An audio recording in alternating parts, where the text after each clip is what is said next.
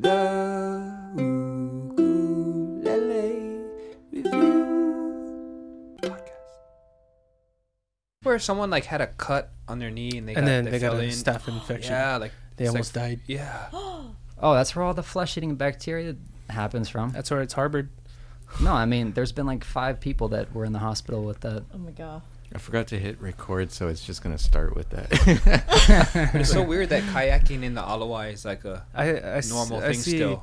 I don't. High schoolers paddling in there. All you need is someone to flip the paddle up a little bit too far. You get splashed in the eye. It freaks me out, man. Oh gosh. It's you don't want to be anywhere. Is this near how we're that really water. starting the podcast? Brown water advisory. That's what I get after eating a burrito. No, I'm just joking. Whoa. So, We're not starting with that. you moved from San Francisco? I did. Is that where you are from? Or are you from here? No, I'm not from here, although a lot of people think I am. I was born in Chicago, and I grew up in New Jersey, and lived in D.C., I moved back to Chicago and New York, and then moved to San Francisco before I made my way over here. So, Wow. Oh, wow. yeah, You got a favorite spot yet? hit the big cities. In the world? No, just for living wise, for those 3 spots. Oh, I mean, I love San Francisco. Yeah. But, I'm digging the island life, that's for sure. Yeah. Sweet. Yeah, it's nice to be here. Do you have a Jersey accent? Can I put on a Jersey Yeah. accent? We go down the shore. Yeah. Can you meet me at the mall? The mall. Yeah. Parking lot. Bakakan, have a got? Yeah. That's Boston. Boss. Dang it, Southeast. Sorry. I'm such a newbie. I just think of the Real Wives. So, Of New Jersey. Yeah. not that I've seen much of that, but so you've gotten quite a following on YouTube, and I mean, besides the obvious, the talent that brings them. How I mean, it's just something like we started our channels around the same time, so it's like I'm looking at you 3 times with way more subscribers. How did you do that? Is it just with the lessons, or do you try to, is there a whole marketing to it? I don't do much marketing. I mean, I don't do any kind of So it's just kind of an organic thing. marketing. Yeah. And I think actually for YouTube it's pretty important to maintain the authenticity of your channel. Yeah. That's because people can see through that. If you're trying to just sell them something, or you're just trying to get subscribers just to get subscribers. Also, I have found, because I am teaching and also sharing my own music, that if I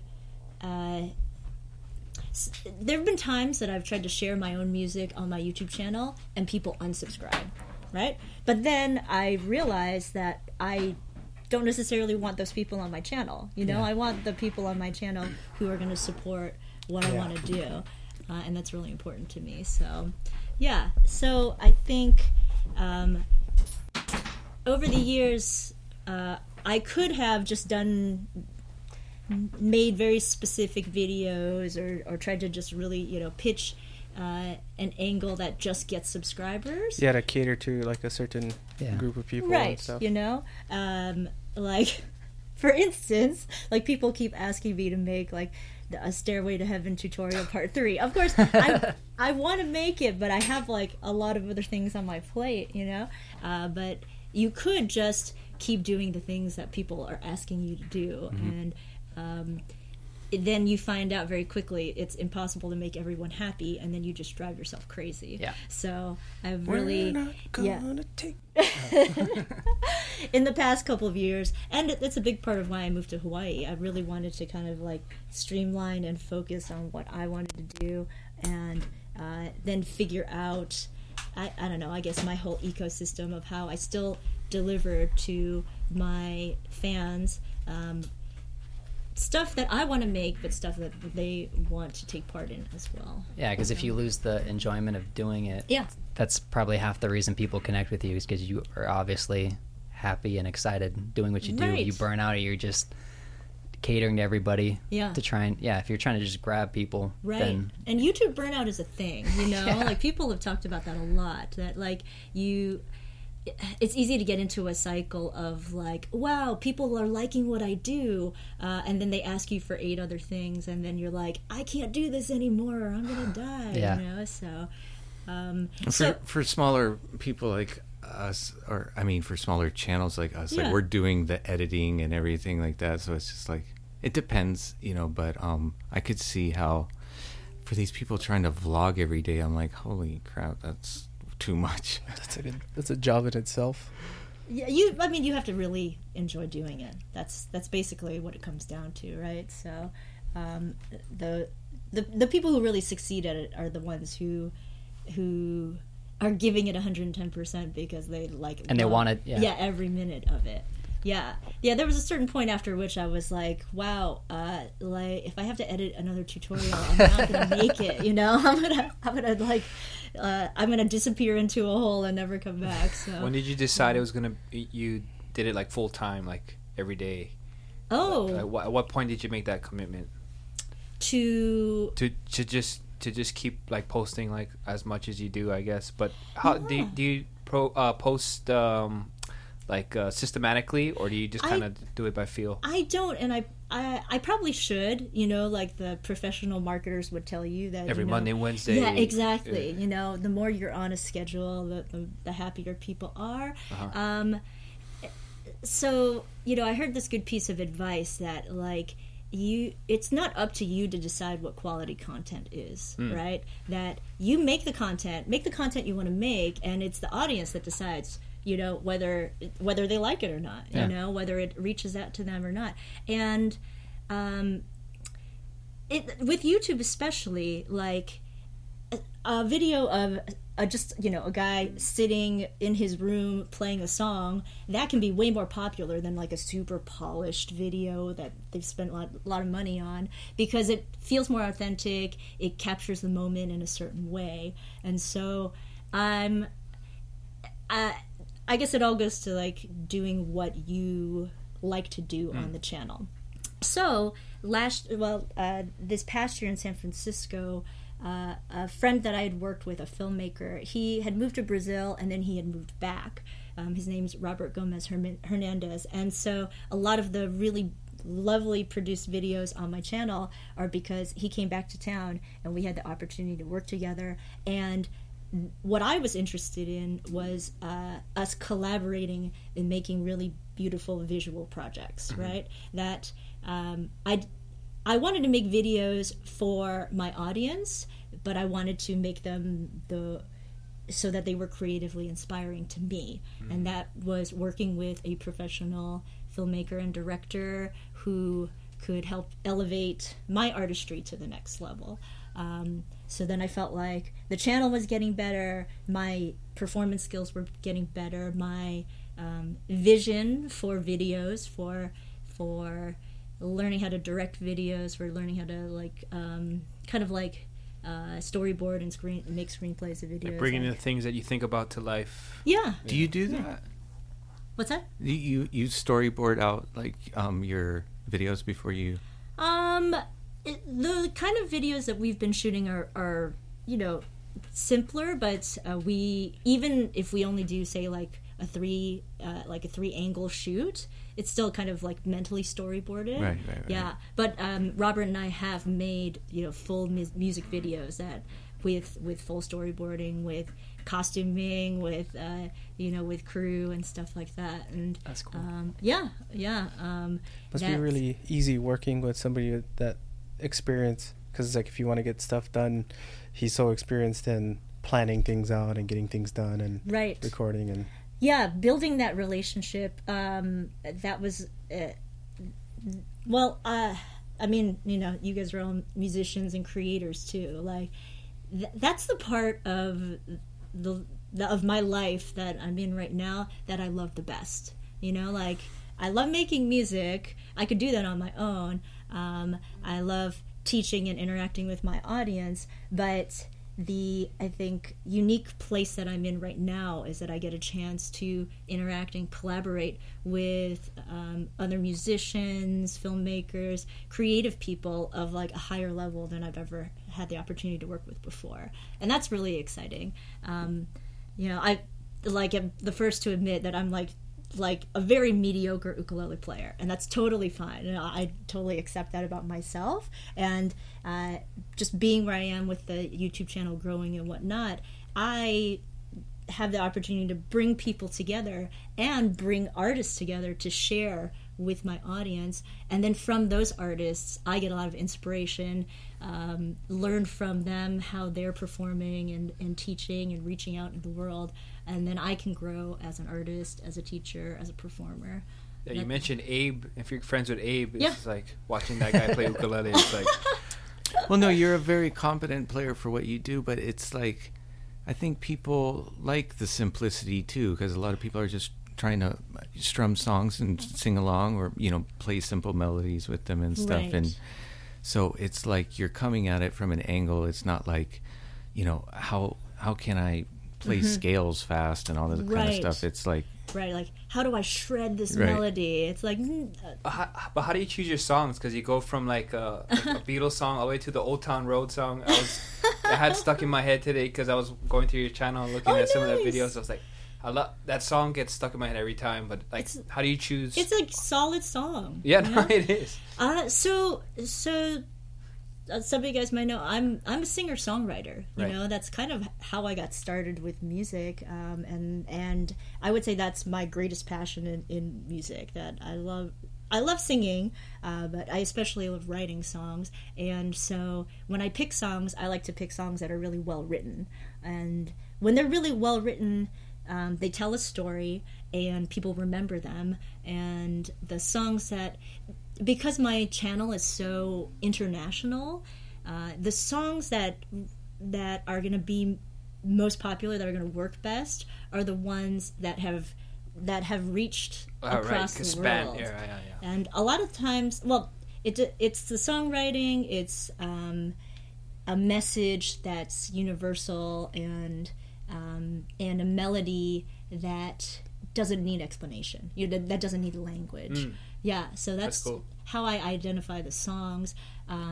So in the beginning, I did this project called the 100 Days of Ukulele Songs project. Yeah. And that's kind of a big part of how my ukulele YouTube channel took off. It was guitar and a little bit of piano at first. Exactly, yeah. I released my first album in 2005, an EP of guitar songs, and so I was basically just touring with the guitar all the way up till, I don't know, maybe like 2012. It was like mostly guitar, and some piano and a little bit of ukulele in there, but so at first my YouTube channel was just me playing originals on the guitar, which meant that nobody ever watched them or found those videos. And that's usually the case for most people. It's like, if you're just trying to post your own stuff, it's really hard for it to get seen, and that's why a lot of YouTube people post covers. Right. Because there's no search for an original song that no one's ever heard of. Exactly. Right. So the covers help bring people to your channel, and then you get a chance to share your original stuff. Right. And then the tutorials that definitely help bring people to your channel. But so are in those demonetized? What's that? Do those get demonetized? Yeah, they get. So that's just labor of love right there. Huh? Yeah, the original copyright holders get the royalties on those. Oh yeah, definitely. I'm not trying to make any money on YouTube. I make maybe $100 a month on YouTube. They don't make it easy with views. Yeah, exactly. and I don't care. I don't put ads on any of my stuff. Like if there are ads on my videos, it's because of the copyright holder and not because of me. And I mean, up until recently, I didn't even, I didn't even monetize ours at all. Yeah. And then I started, and it's like, a little bit of money maybe, but it's not like the time that you put into this stuff. Enough to buy lunch. Yeah. You'd rather people just see it. Right. It goes beyond it. Getting to an audience that cares. Yeah. So in 2015, I was starting to teach classes in San Francisco, ukulele classes in San Francisco, and posting some tutorial videos, like mostly for my students to follow along with. But kind of on a whim, I decided to do this 100 Days of Ukulele Songs project. It's just like a global artistic project called the 100 Day Project. Have you guys heard of it? Yeah, it sounds really familiar. It's just like on your channel. Yeah, well, it's learning to practice anything for 100 days. Like do the same action 100 days and document it so that you see, what you learned, and it's about process, right?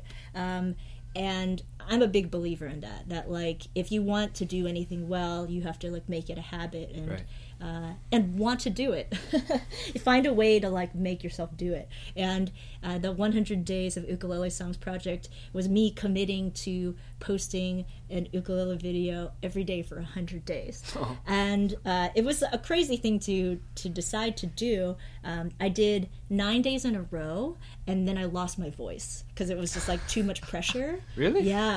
And like I've been singing my whole life. I teach voice. Like I've never lost my voice before, so it was just kind of like a sign that I had to take a break from it. But in those first 9 days, like I was stoked. I had a fire to like make more music, to like arrange, to learn the ukulele, because I really didn't know that much about the ukulele at that point. I had like played guitar, for like 10 years, but was mostly self-taught on guitar. So you're still looking at a chord book for the switching over. I was mostly self-taught on ukulele. I was like looking, how Dr. Uke has like a lot of jazz arrangements. I was like looking at jazz arrangements and then taking those and then adapting them to be my own arrangements and whatnot. But that project helped me essentially to make a lot of content, that... in the end, I didn't finish the 100 days. I did 63 videos for that project. And having to do 63 ukulele videos within 100 days, it's just like you put that pressure on yourself. Like you have to pick a song. You have to just release it in whatever state it's in, and you like did the best you could do. Right. It's the pressure of it that kind of makes it. That's probably what made you lose your voice too, right? The stress on top of trying to do it every day. Right. So after I got my voice back, like 4 weeks later, it was crazy. It was really crazy. I took it easier on myself and did like every other day or every few days, but was always thinking about like what's my next arrangement going to be. I chose a lot of Beatles songs because they're classics that you can play simply on the ukulele and they still sound good. I challenged myself to kind of like take some 80s songs and pop songs that I really liked, and I think it's like when you're limited with your skill, then you have to kind of get creative with the delivery of it, you know? And, I know about that. I know a little bit about that. but yeah, definitely. People get to kind of witness the journey. Right. Yeah. Yeah, I think that's a big part of it too, that people have been along for the ride. But speaking to the YouTube channel, like having those 63 arrangements in my style, right? That's a lot of videos for people to search and find me, and then realize I had teaching videos too, or I had original music too, and I let it grow organically that way. That's cool. Yeah. So when you started in, you said 2015, the more ukulele based stuff. Yeah. What did you start on? The type of ukulele size and brand? Yo, this is good. So I was like touring with my guitar. This was probably still like 2012 or 2013, and I remember very distinctly, like I got back from a touring show, and like the flight attendant had yelled at me about my guitar, because like guitars, they're so big, especially now, like after playing the ukulele for and sometimes they don't even fit on the overhead compartment. And they just, I felt like I got threatened and yelled at and stuff like that, and I was like, you know what, like I had tinkered around with an ukulele a little bit. My Kumu, I was dancing hula in Chicago. My kumu had given me like a toy ukulele to play around with, but I just decided, like, I went on Craigslist. I found a guy in the Haight who had a tenor hula brand ukulele. Do you remember those? The hula brand? Yeah. They don't even make them anymore.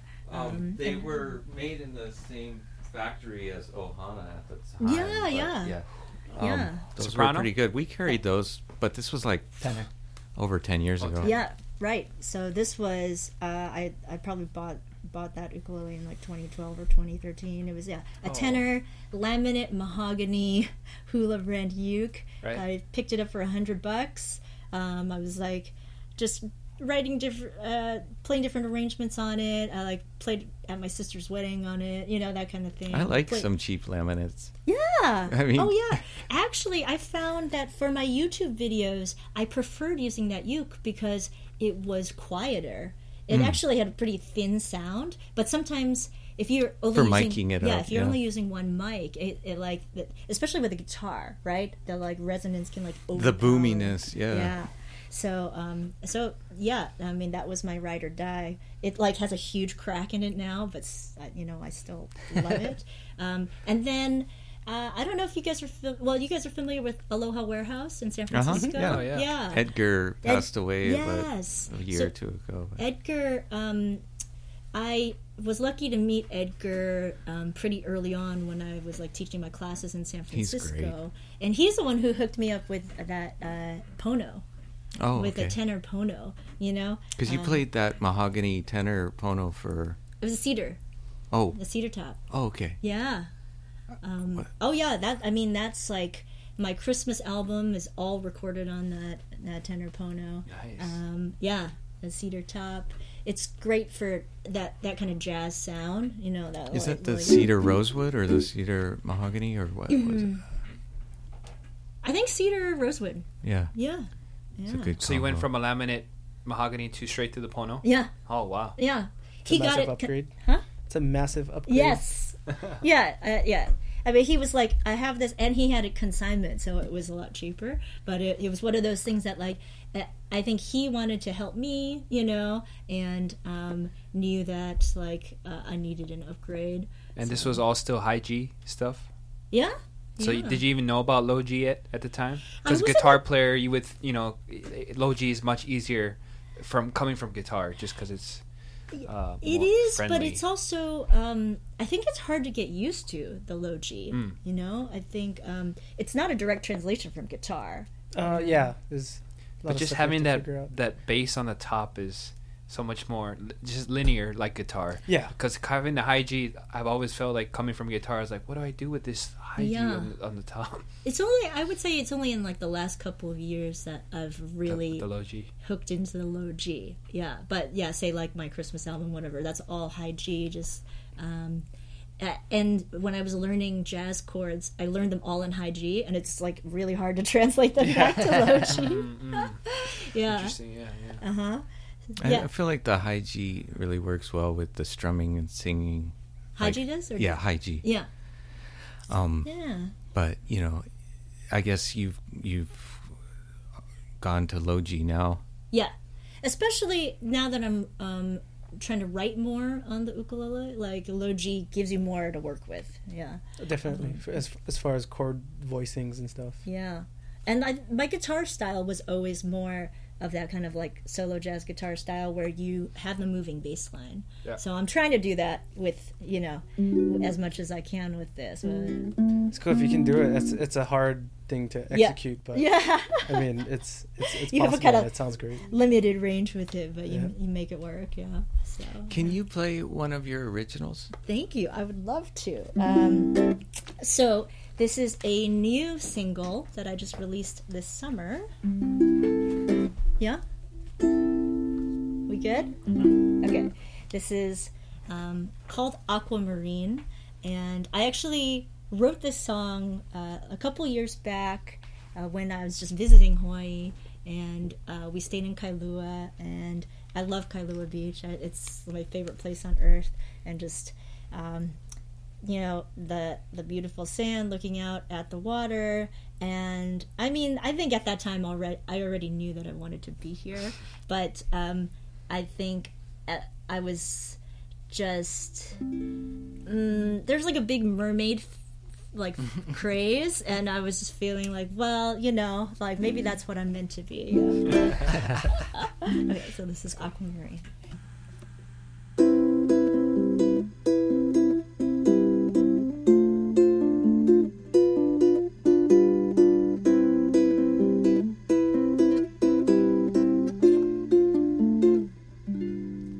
Down by the sea, wind in my hair, toes in the silky white sand, laugh without care, crystalline waters, floating and free.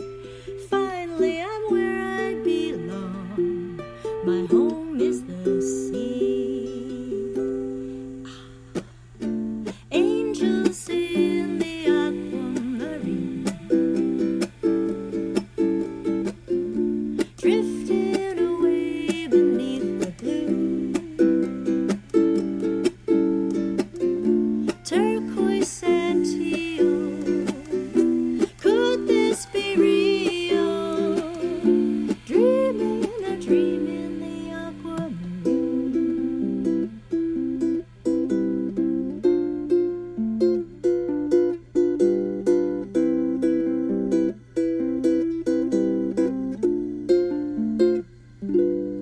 And so it seems I'm not alone, you see.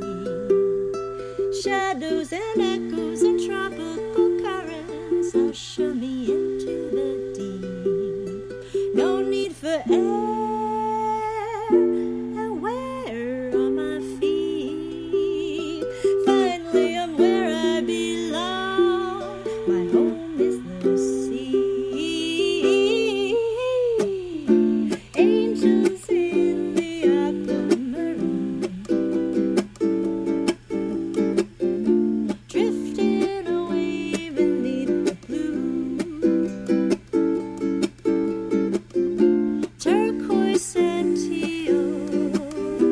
Could this be real?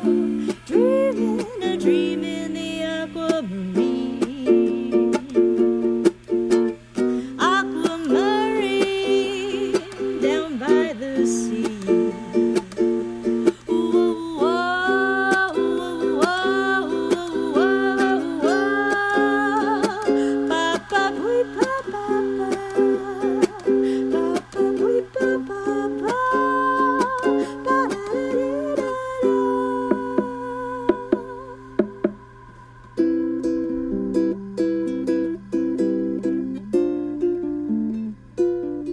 down by the sea, down by the sea. Nice. I like that Lovely. feel. Reminds you know the song? Was it Catching a Wave? You just You ever heard that song? Catching what? Catching a Wave. we're waiting for him. It was done You know what I'm talking by about? I think a local artist or something. Nicely Is that done. your guys' names in sign language? Huh? We're talking about ukulele charades. Yeah. I saw that. But that's how you would say your guys' names in sign Yeah. language. Kale, bring that chair and put it right between us. No, that sounded awesome. Is that We don't Thank have you. another. you already have that recorded? Yes, I do. Oh, just Oh, go. cool. You gotta just rock it. No. Maybe sit on the couch with Corey. So you're a songwriter, I enjoy and that's really interesting because it's like, Oh, sorry. as you're judging what songs you want to teach, you're kind of analyzing them differently than just somebody that's like, okay, what's popular? So I mean, Yeah. you're also looking at why they're popular. I mean, that's just key to me enjoying arranging and teaching the song. You know, if I can help like illuminate why it's a good song, then I get excited about that. You know whose channel I really love? The guy Rick Beto. Oh. Have you ever seen his? Do you know what his channel is called? I don't know. He just analyzes songs. Well, he does a lot of stuff, but he'll go into depth and he'll isolate the tracks and talk about why. That the guy that wears the beanie and he's like super well spoken, and he is maybe we're not talking about the same person. I don't know. No, I love song analysis. Yeah, sure, totally. For sure. I don't know if we were recording when you talked about it before, but when you mentioned like when you put your originals up, some people didn't like it, but you kind of were okay with that. It's it's something I've noticed with YouTube is that like the more of a niche you have, the more people don't like stuff outside of the niche. Yeah. And I think you just have to be okay with that. Check 1 2. You know? And I mean, that, you guys know, like the bigger an audience you have, the more people have opinions about what your channel should be or shouldn't be. It's always funny to me, like you have a channel and then they come to it and they subscribe because they like it, and then you put something out that's like, because to an extent they like you, but then you put something out that's like your own creation and then someone's turned off by that. It's like, why? Really? Like enough that you would leave, but that must have been rare. That's the kind of person that, like you said, like maybe. Although some people, when we started doing these long form conversations like this, because we had just always uploaded songs, we're kind of like, oh, this is like, so what do you expect me to just like listen to? Shout out to the guy that doesn't know how to spell waste. Hey, don't make him feel bad. It's okay. You know how many words I use in emails every day. And I still use the spell check. Perfect time to promote Grammarly. I use it. I do it too. Yeah, it saves me a lot. We should have a segue to my ukulele site shirt. That's the Kaka'ako location. Whoop whoop. I love it. Reppin'. Yeah, I wear it all the time. It's actually dirty right now because I've been wearing it so much, but I had to wear it today anyway. Thank you so much. Then we'll give you another one. Hey, you have a tied ukulele as well, right? I do. I guess we should mention that you're playing a Romero Creations. Yes. One of the what do they call this concert? STC concert. Yeah. So it's got it's part of the Tiny Tenor series, body or Soprano lower bow length, concert scale length. Yeah. Soprano length, concert scale length, and then the tenor's body is supposed to be the same size as a tenor body. The tiny tenor, yeah. The concert, this is the concert version. And that's the and it's koa. Acacia. Oh, koa. Yeah. Wow. Yeah. It's super warm, huh? Yeah. That sound. Well, it's interesting for me as primarily a singer to find an ukulele because a lot of ukuleles are prized for their brightness, and it doesn't work well with my voice. You know, it's like it overpowers my voice sometimes when I pick up very expensive, say, spruce tops. You know, that they're so bright. You know, like if you're playing a ripping melody, then it makes sense. But if I'm trying to sing over it, it's competing. It's like when you look at an EQ spectrum, if it's like right in the same, if it's in the same nothing spot. on the bottom, it's all on the top. Yeah. Do you have a lot of ukes? I have more than I should probably. That is the sure answer. Everybody feels like that, right? So here's the good thing. for our customers. Before I moved from San Francisco, I had something like 17 ukes, and I only moved here with 3. Oh, so made space. Yeah, so I and I have such a hard time selling ukes. I don't know how you guys feel about that. Me too. My personal sentimental ones, it's like once I take them out and play them, I'm like, oh, it's like, I already held you. I It's know like, this one. Yeah. I'm responsible for you now. So I basically just gave them to friends and family, you know, or just like, that's nice. Hold on to this for me, you know. I also have a mahogany Taylor, a single cut mahogany Taylor guitar. That's the one that I was primarily playing and touring with, and I left that with a friend in San Francisco. What? That's one that's like very precious. So you have no guitar with you right now? Not right now. Oh man, do you miss it at all? Just playing guitar in general, I guess. Not a lot. Yeah. When I pick it up now, it just feels humongous. Like humongous. Like I feel like my arms are like out here. But yeah, so I whittled down to 3 ukuleles that I brought with me, and so I've only been here 3 months, and I'm already back up to like 8 ukuleles or something. It happens. Yeah. It just happens, you know. I mean, like literally the first or second week I got here, Tyler from Tide like brought me a new. Oh, that's ukulele. right. That's when he showed up. Yeah, it was awesome, and that was perfect because I didn't really have one to play at that point that in that style. So. And they're nice, right? Oh my gosh, the feel of it. It's just I love them. You want to hug it. The artistry that they put into their ukes is just it's. You can tell it's like very personal. Yeah. Exactly. It's like and that's them, that's their style, that's everything. Yeah. I was going to say it's like they didn't really bite anybody. Like they came out with a product that's pretty much their own creation. Yeah. It's completely unique and if you close your eyes and you can always feel the tie. You're just like, oh yeah, this is. I know what this is. I know what this is. Feel the edges. The whole thing is an armrest. A big bubble. It does feel really good, especially.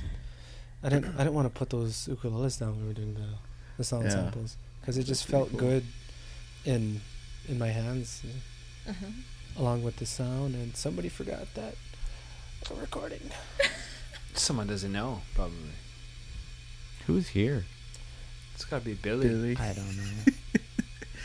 Hey, so we got in a couple Tides recently, and I wonder if you could maybe play us a song with one of them. Let's do it. Yeah, Let's cool. do it. Maybe we can jam all together on a song. How about that? That would be cool if you guys jumped in. Play what?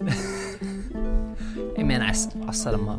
You play them. So this is that wants to hear me play. Slim in the tenor, and it's kind of a more customized version of one that we've had before. But I don't think that's supposed to be there.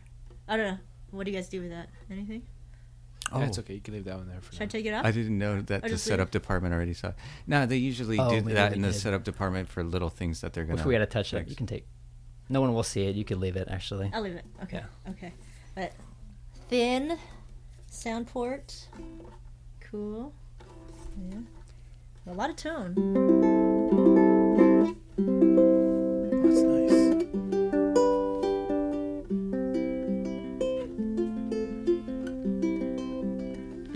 What's the one that you got from them? What is that? It is a concert mahogany with a cutaway. Yeah. And slotted neck. Yeah. That's what I asked for. Do you prefer the concert size these days? I guess so, right? These days I do. Yeah. I started well, I moved it's funny, to play... you're getting you started with guitar and it's getting smaller. Right. The tenor. I went to the tenor because I used to play guitar and it felt more comfortable. Well, actually, there's a vintage ukulele seller. Is that Sean? Sean.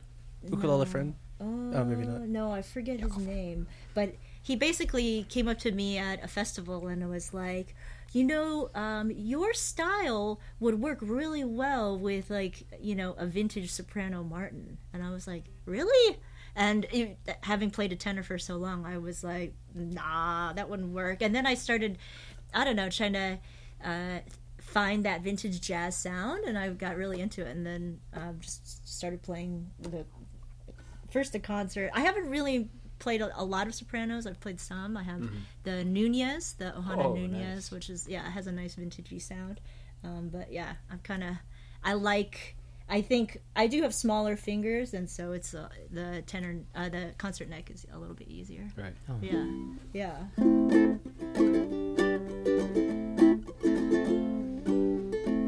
Can we jam this one? Yeah. We just switch in between. Cynthia, is it just Cynthia Lin on YouTube? Yeah. So she's got a really wonderful layout for her videos where you get like the tabs or the chord charts alongside while you're playing it. So if you guys, I suspect that most of the people that are subscribers here are also subscribers already, but for those that aren't, go subscribe and learn it's some Cynthia Lin Music, youtube.com/Cynthia Lin.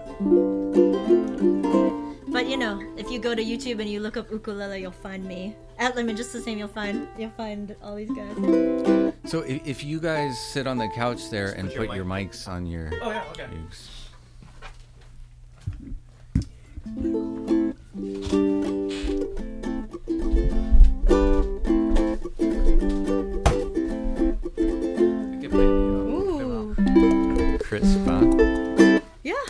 like that tune. They do a great job. Yep. Play the drums. Oh, yeah. You play nice. Yeah. Nice. The didgeridoo. Oh, yeah. Actually, we need a Thai didgeridoo. That's what we need right now. Oh, yeah, they actually make that, huh? Huh? That's Yeah, one of the things they make. They make little shakers Uh-huh. with the circle I of think fifths I've on got- it. Yeah. Yeah. Oh, they actually do make didgeridoos. Yeah, I haven't actually seen one, but yeah. I mean, besides in picture, but Yeah. that'd be it's kinda cool to weird. have. But it's cool. So, I'm going on tour to Australia next month. Ooh. And I got a bunch of dates there, so I was learning this song. You guys know it, Down Under, yeah?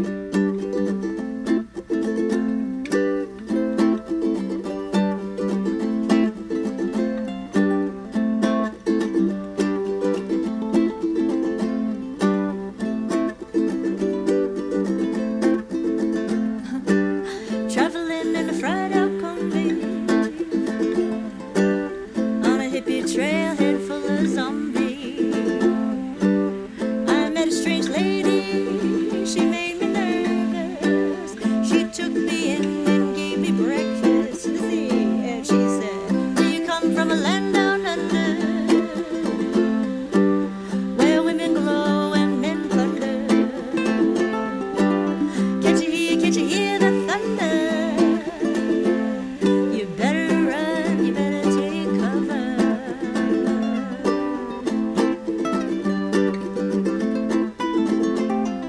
Yeah. I'm bred from a man in Brussels. He was 6'4" and full of muscles. Said, can you speak of my language? And he just smiled and gave me a Vegemite sandwich. And he said, I come from a land down under, where beer does flow and men chunder. You guys know what chunder means? Can you hear the thunder? You better run, you better take cover. You guys want to take one?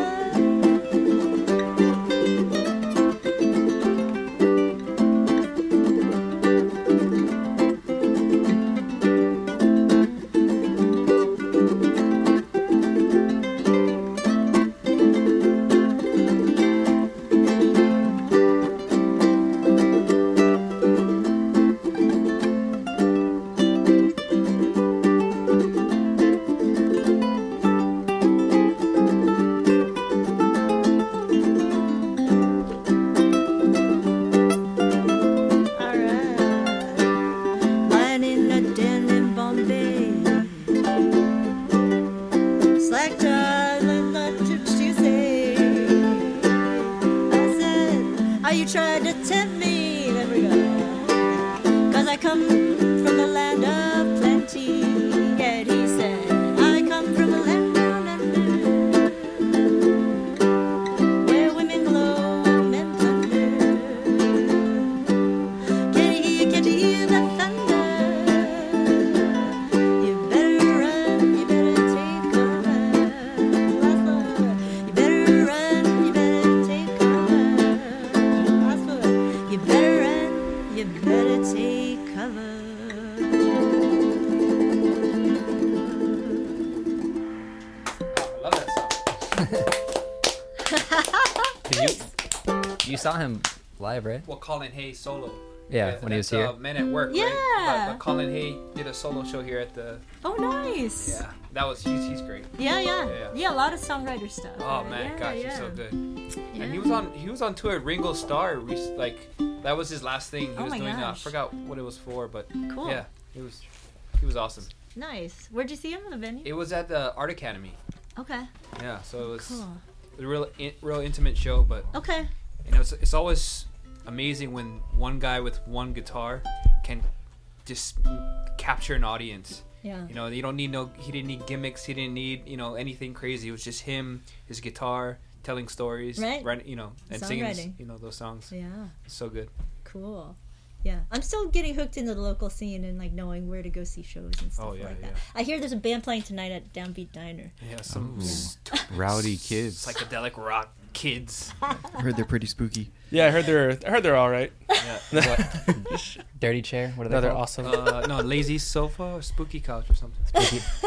Oh, spooky couch. Yeah. Spooky You're Scary so- sofa. Oh, You're dirty so sofa. humble. Scary sofa. People here are so humble, you know. I feel like the musicians in Hawaii are just like, they're all like such Funny. high level musicians and all like very humble about their ability. I feel like they're a bunch of comedians, you know. that too. Yeah. That too. Humble brags. And then they all love food. Looks at Uncle Brian. Yeah, when I first saw Del Beasley, I thought he was first a comedian. He could be a stand-up. And then he started playing music. I was like, whoa, this guy is... Yeah. I mean, I do think it's a local thing that like that the more jokes you have, you know, it's like it's part of the act, right? Like you can play music, but if you don't got jokes, Yeah, that's like- why you my just need a solo sense of shows are so humor. awkward. What do I say in between the song? I don't know. Here's the next one. I got jokes, they're just not funny. That was funny. At least you have shows. that's I don't. Thank you so much for coming down and doing this. thank And you we got for to having get to me. know you better, and Yeah. our listeners got to know you a little bit because you have so much teaching material online and stuff, but not a lot of like this sort of long form conversations, you know. So. Yeah.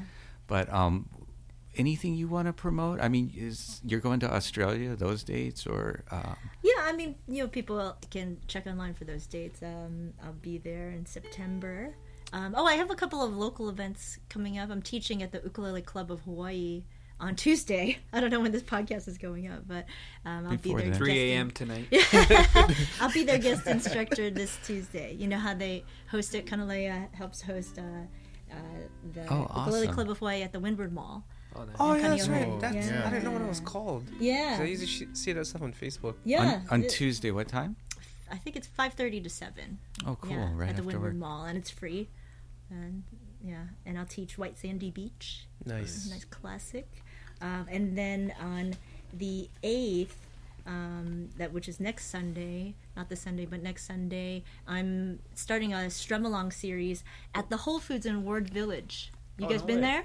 Yeah, it's so nice. It's so nice. 3 stories? Oh, man. And frequently upstairs, live in there. they have a Love that nice place. restaurant and bar where they have live music. And so I talked to the Whole Foods, and we're just going to do like a Perfect. free community strum along there. It sounds surprisingly good in there. It's so good that I feel like there needs to be more stuff here like that because it's like on the mainland and everybody's got ukes and plays here, but it's the organizing of it doesn't really happen in the same way. It's interesting the difference between learning and being an ukulele player here versus on the mainland or in Australia. I found like there's a lot of organization in Australia. Like within Melbourne, there's like, I don't know, 20, 30 different ukulele clubs. You know, within one city. It's crazy. And then, a lot of local people, when I was teaching on YouTube and then just coming here to visit, a lot of local people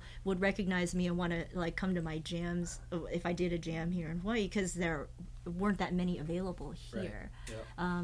And I've also discovered coming here that like there's not a lot of formal teaching, and part of it is because there's, I think, a cultural expectation for you to like kind of listen and learn, which I think is also a good thing, that like I've found that a lot of my students are like, tell me what to play, right? Like, what is the strum? Is it down, up, down, down, down?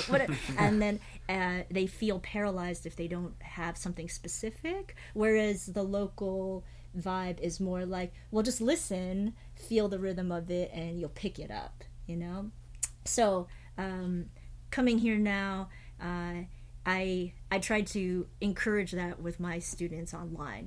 Don't get so locked into one type of playing. That the more you listen, the more you can just understand rhythm and kind of like integrate it, internalize it for yourself. Yeah, but yeah, it's weird how the scene here is just a little bit on your own. No. Yep. Yeah. But now It's that not I'm as here, it's not a special thing, or it's not as like rare, and so it's like on the mainland or other countries, they probably feel more of the need to like find the other people. right? It's more common here, but we still need groups getting together and Yeah. people leading that like we you. need So a good ukulele job. club. Yeah. I know these guys have talked about it too, but Okay. just Well, I'll help organize, definitely. We need to make a clubhouse. oh yeah. Yeah. It's not Joel like we have can a build couple the stores where we clubhouse. can gather. We got a lot of cardboard down. We got pallets. We could make something cool. I've got a tree at my house. We can Yeah, I mean, put it on Some top. space at my place too. let's talk about it. We could definitely. I mean, I think you just tell people, "Hey, let's get together here and play," and people will show up. You know. So Yeah. Build it, and they will come. that's right. That's true. Well, we Yeah. also have to let them know that we're there. I mean, you have this podcast. You could tell people every week. Oh, that's true. Yeah. Yeah. Meet us at Kaka'ako, and we're gonna play these songs. You could do that. And if you're not on the island, we'll Facebook Live it. Oh, Maybe. There's Let's always gonna do be it. that one wise guy. Yeah, but I'm in San Diego. I can't make it. Yeah, well, it wasn't for you. Sorry, man. Why do you hate San Diego? Sassy nowadays. What happened to you, Corey? You're so sassy now. He's I getting don't know, sick. He's getting sick. oh. Just give him a Because- break. He's had a because rough Joel- day. You need some milk. I'm on the mend, and he's on his I way need a down. Snickers. That's what I need. Well, we ain't going anywhere for a while. We brought you poke and nachos. What do you I want? made nachos and then Some I'll eat it later. Perfect thing to eat. there's with sesame taco. Figure it out. There's limu ahi. What do you want? You'll be alright. Okay. Yeah, the poke. Just gonna eat this ukulele. I do host the San Francisco Ukulele Festival, and that's kind of just developed over the years of you guys know Ukulele. He and Oh, I lead the SF Uke Jam community, the San Francisco Bay Area ukulele community, and the festival just was kind of born out of that. Our gatherings got to be like 300, 400 people for a jam, and we decided to have a festival, and so that's one of the things I'm focusing on, and have learned a lot about organizing because I like to just be an artist, but sometimes when it's called upon for you to, organize and take the lead, you kind of got to do it. And now that I'm here, like Craig keeps going like, "Hey, Cynthia, we need some more festivals in Hawaii." Oh yeah. We'll see. I have to get settled in first. And then I also have an online subscriber community on Patreon.